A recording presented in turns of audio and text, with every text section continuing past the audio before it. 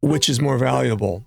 Two students in the same room, in the same culture, but one student is has mastered the language versus somebody overseas in the culture, living the language, but you're talking to them through a screen. Yeah. Which is more valuable? That's I don't an know. interesting point. Yeah. I don't know the answer to that, but it's worth thinking about. Yeah, absolutely. You're listening to Speaking of Language, a podcast recorded at the Language Resource Center at Cornell University.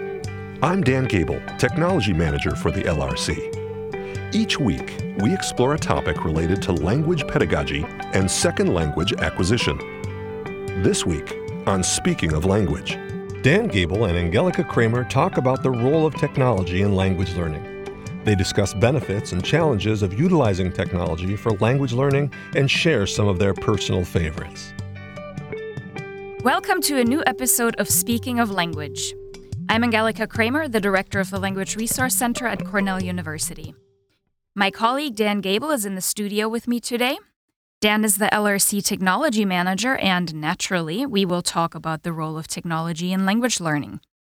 Usually, he works behind the scenes of the podcast, and it's great to have him on the air today.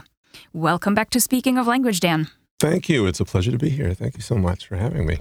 Last season, you've been the co-host of this podcast, so our listeners have heard from you and about you.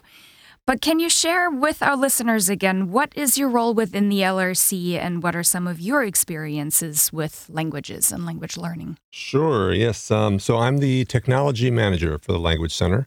There's two facets to my job. I've always felt there's the kind of making sure all the equipment is working and that we've got a running lab and sort of managing that, the technology behind the scenes, whether it's just imaging the computers so that they're all together, all on the same operating system and up to date and all that, or just planning for our various technology tools that we create or utilize. I work very closely with Sam, our engineer today, and but also I traditionally like to work with teachers and you, the director, to look at what technologies are out there that could be utilized in language learning. For a long time, the attitude was, especially when I first started, this was almost 20 years ago, the attitude was, let's think about how we want to teach the class first and then bring in the technology. Yeah. Don't let the technology work for you. You're not working for the technology. And I supported that, fairly strongly over the years because I could see it just gets overwhelming and difficult, even to get your head around everything that's out there. But now I've kind of changed my tune a little bit. I kind of feel, because there's so much more out there that nobody even really knows about. That's true. I mean, every day. Yeah. Here I've been working in technology for over 20 years, and I am constantly blown away by like a 10-year-old using his phone, like watching someone between the ages of like 10 and 16 using their cell phone compared to the way I or my wife does. Sure. It's unbelievable. Yeah. I mean, I can't even follow what they're doing. They may as well be using an alien sort of interface on a spaceship. Yeah. So I just think there's a lot out there that we aren't tuned into. And, certainly. Yeah. And I think it's a really valuable approach to present teachers with possibilities. Yeah. The podcast is a perfect example. Sure. Yeah. Teachers sort of know about podcasts. They've heard about them, but they don't quite realize how much value there is to having this technology at their fingertips for free. So there's an example where I would want to talk to a teacher and say, look, here's what we're doing. Here's what another teacher is doing. Here's what another teacher at another school is doing. Yeah. Are you interested in this technology? So my job has changed a lot over the years. Oh, I bet. Yeah. But as far as my own experience with languages and technology, I've taken 2 courses, actually just one language course where I've taken it from like start to finish and gotten a grade and all that. I did 2 semesters of Hebrew in anticipation of a trip to Israel. Okay. And so there was that experience sort of lined up against my most recent language learning experience, which was Korean. Mm-hmm. And that I did on my own. Okay. I found the course itself to be much more relating to students than I could relate to. Yep. Yeah. I really just wanted to learn how to order, kimchi, fried rice, and get around. So because again, it was for anticipation of a trip. Yeah. But so those are my experiences with languages, and I really utilized a lot more technology on my own, obviously, when I was learning Korean. So in neither of those courses, Hebrew or Korean, that you took, technology played a big role, or did it? I would say technology was a crucial role in learning Korean. Okay. Simply because I had no resources beyond what was on the web, and right off the bat, we're in tech land. Sure, of course. So and just because of my job and my sort of the way I approach learning generally, I found myself drawn towards apps or sort of more tech assisted ways of learning. Yeah. There's a tool called Memrise, which there's a large community of people who are using that and sharing their notes, sharing their files. I can't remember how it worked, but you basically could export whatever your notes were. If you were learning a particular group of words or something, it was really for vocabulary. And I learned, most of my vocabulary for Korean that way. It's another conversation entirely, but that's how I learned the hard way that you can't just learn vocabulary and pick up a language. Yes. That was another pedagogical revelation, but that's again another podcast episode. But anyway, I so really I used it quite a bit for sort of my own solo work, and then for Hebrew, really it was just using media online, which is, of course is a technology. They used that in that course. They used our media library quite a bit. Okay, nice. So that's actually a nice segue into the next question that I had for you. What are some of the common technology that are currently used for language learning, specifically here at Cornell in the LRC that we support, but also more generally? I think a big push has been over the past few years has been one of our homegrown apps called Web Audio Lab. Yeah. But I think it's interesting to talk about that just because it kind of represents a category of web-based interactive technology where a student and a teacher are effectively, there's a two-way communication at some point. So Web Audio Lab is you've got a teacher creating model recordings, having drills where you can have a teacher record a model or a prompt, and then a student answers, and then there's a visual representation of all that, and it's an interesting way for the student to practice, the teacher to hear what the student is doing. The media, the recording that the student does goes to the teacher to an interface of theirs, and we're able to have the teacher communicate back to the student to correct them or talk about some aspect of what they did in their work. And so that's been fairly popular with teachers. It's actually replaced textbooks in a couple of instances. Okay. And we're probably going to be doing more work with Web Audio Lab. I think also there's some Cornell resources that are widely used by teachers at this point. Blackboard, certainly. Sure. It's hard to do anything without a website these days to get the information out there. Panopto, I know, has been used for lecture capture. And then there's also PlayPosit, which is a system. It's an online video delivery system that allows teachers to create questions and have discussion, and really allows the teacher to just create all sorts of content around a video. And we at the LRC have arrangement with PlayPosit, and we are able to access, the full sort of pro version of it, and allow teachers to do that. So it's a really nice way for media to be used in a class. Yeah. And that's always been, I think that's really kind of the culture that's emerged at the LRC in terms of like media, and just creating tools for a class. All I think came from the original sort of what really transformed my own job here, which was the big task of getting our tapes, our cassette tapes onto the web. Yeah. We kind of skipped CDs. We had a big collection of tapes in the lab, and enough time went by that, we ended up sort of ready to put them online and hadn't gone digital really yet. So we digitized all that and put them on a website. And immediately, because of the nature of our website, we use a framework called ZOAP. Now, the people internally at LRC know that I'm mumbling and complaining and grumbling about ZOAP all the time.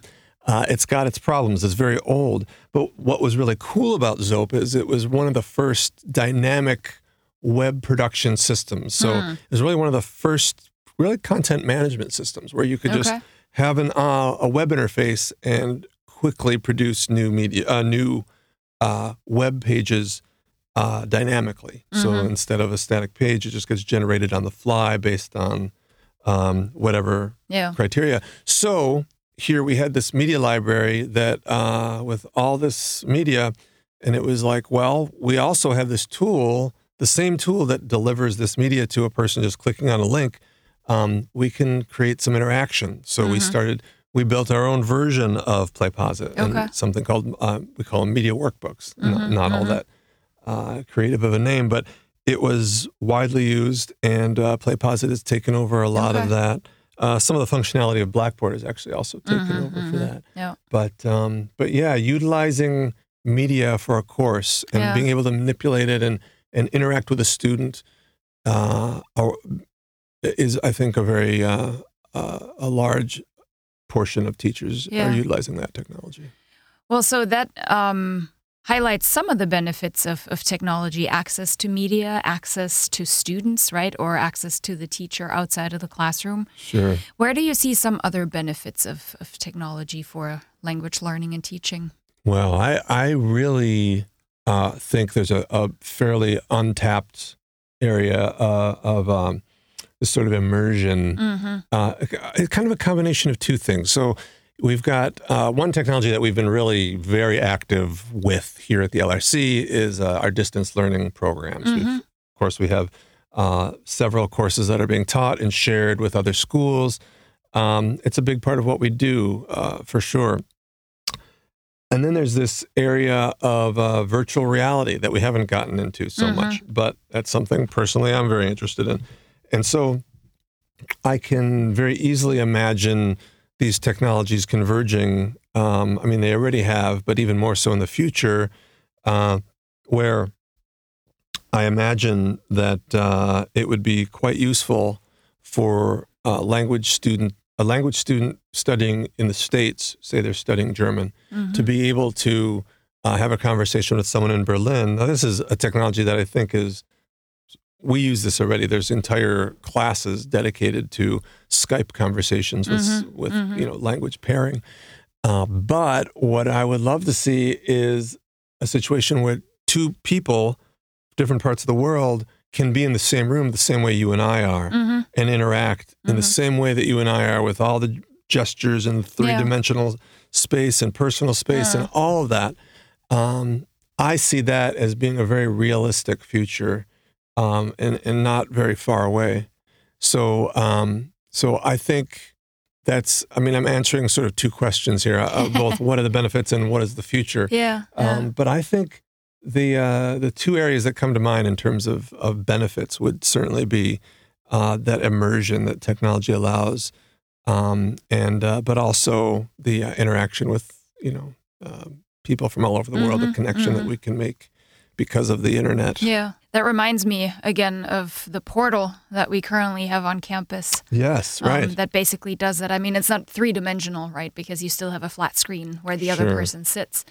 I think what would be really nice with immersive environments, if it's not only, in a room, but if you can take in the landscape, the culture. Yeah. Because that's what the portal doesn't do. Right. I see. And I think for language learning and especially culture learning, that would be tremendously interesting to see, cultures make those connections, see practices, and be teleported basically into the target culture. Yeah, that's great.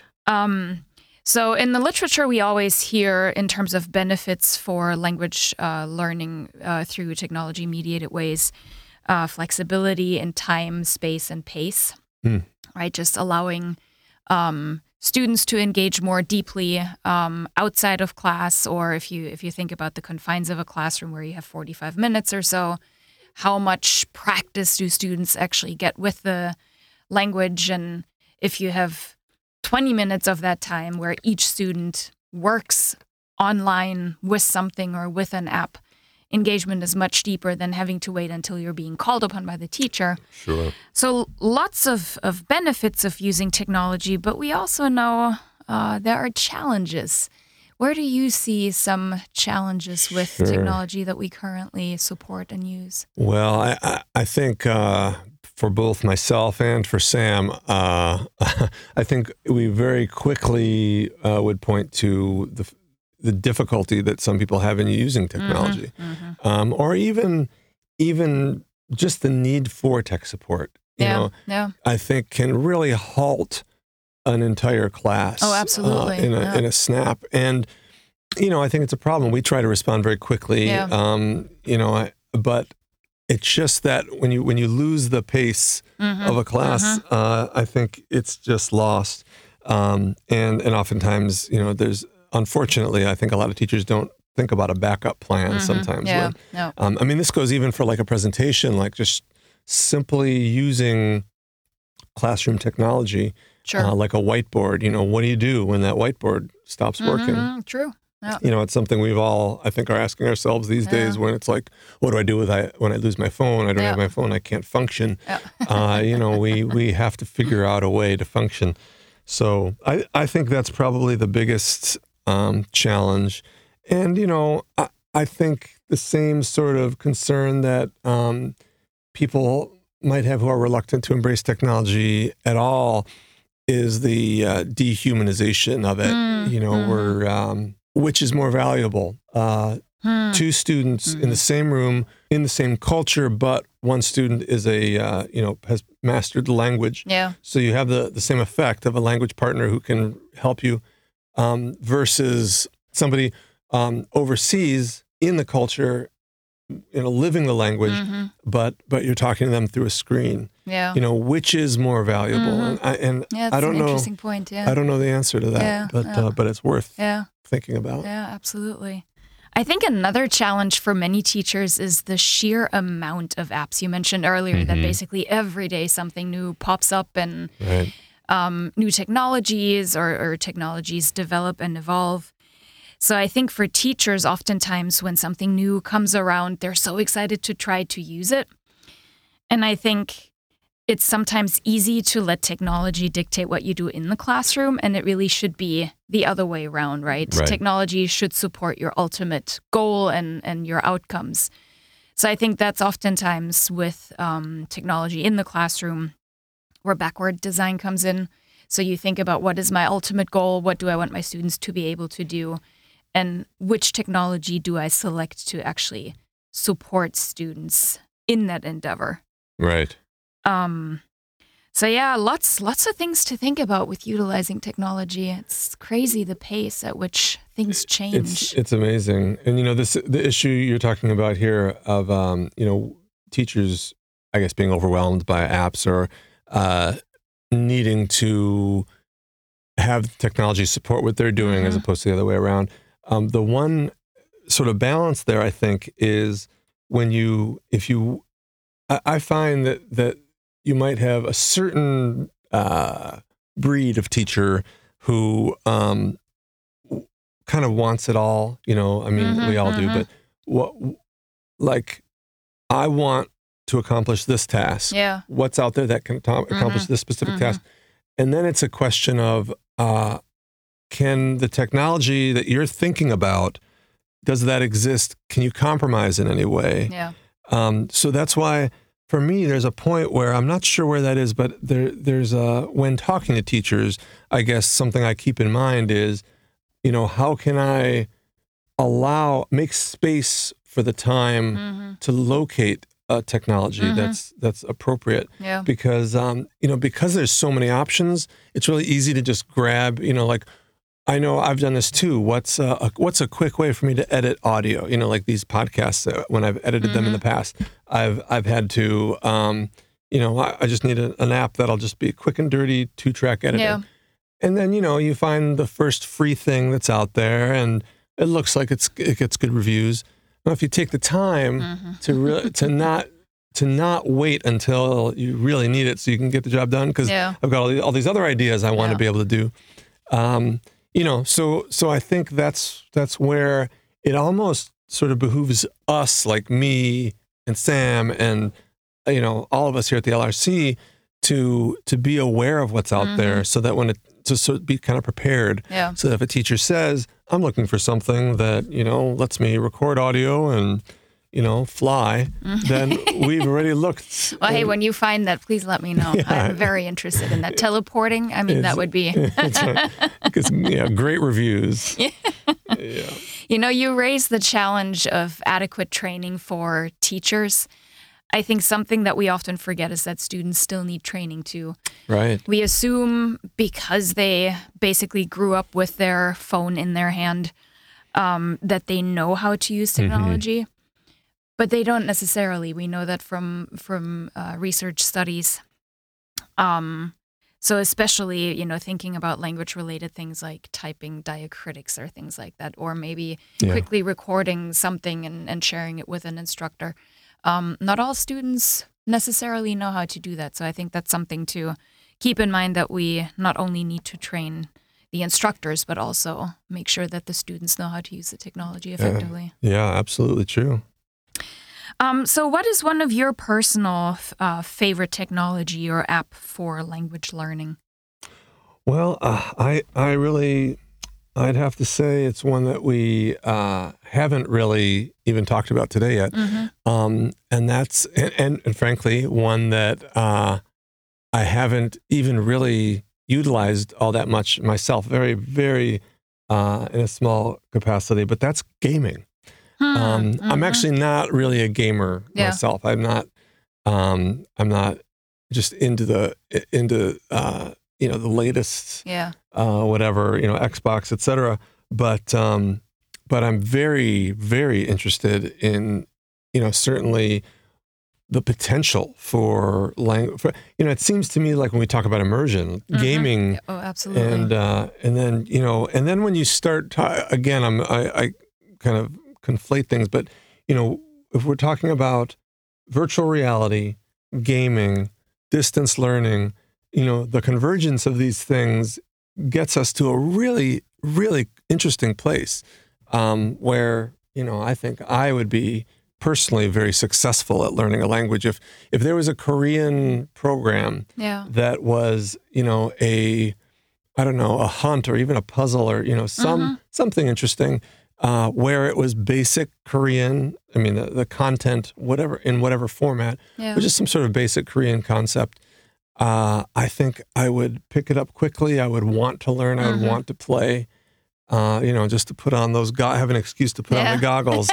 I think there's a lot to that. So even though I don't have a lot of experience with it, that's my favorite, because I really see so much potential. Yeah. Yeah, whatever it takes to motivate learners or users, right? Right. Yeah, I personally like Talk Abroad, which is a platform that connects students with native speakers in the target culture via Skype. So it's Great. almost like online dating. You pick your conversation partner. Right. Swipe based right. on right. Exactly. Yeah, that's interesting. Based on different regions in a specific country, or you can, simply based on scheduling or based on shared interests. And I've worked with that platform, and students really like it, and it gives them a glimpse into the target culture. And most importantly, the native speakers tend to be the same age as our undergraduate students are. Yeah, I see. And I think that's often also an area that we can build on in university classrooms, right, to expose students to more than just one native or proficient speaker of the language. Right. Yeah, we could probably do 200 episodes talking about technology. Maybe we should have a tech podcast, That's too, right. speaking of technology. Yeah. I like it. I'm in. Well, hey, Dan, it was great to have you on the show. Thank you so much for joining me. Absolutely my pleasure. As a reminder, the thoughts and ideas in this podcast reflect the ideas of the people behind the lovely voices and are in no way an endorsement of the products that we discussed. Next week, we will expand on episode 3 of our season. Jeremy Thompson, research associate and lecturer in plant pathology and plant microbiology, will join our podcast. Jeremy incorporates a foreign language across the curriculum, or FLAC, and also a jumpstart course in Spanish in his molecular diagnostic techniques course. He will talk about the 2-week winter break field trip to the vineyards of Chile that is part of his course, and how FLAC and Jumpstart prepare his students for their work abroad. Until then, auf Wiederhören! The Language Resource Center is located on the ground floor of Stimson Hall on Cornell's main campus in Ithaca, New York. Check us out on the web at lrc.cornell.edu or look for Cornell LRC on Facebook and Twitter. Speaking of Language is produced by Sam Lupowitz and Dan Gaibel. Recorded by Sam Lupowitz. Original music by Sam Lupowitz, Dan Gaibel, and Joe Gibson. Thanks also to the College of Arts and Sciences at Cornell University. As a reminder, the ideas and opinions expressed on this podcast do not reflect those of the College of Arts and Sciences or any other official entity of Cornell University. We thank our listeners, and do stay tuned for our next episode.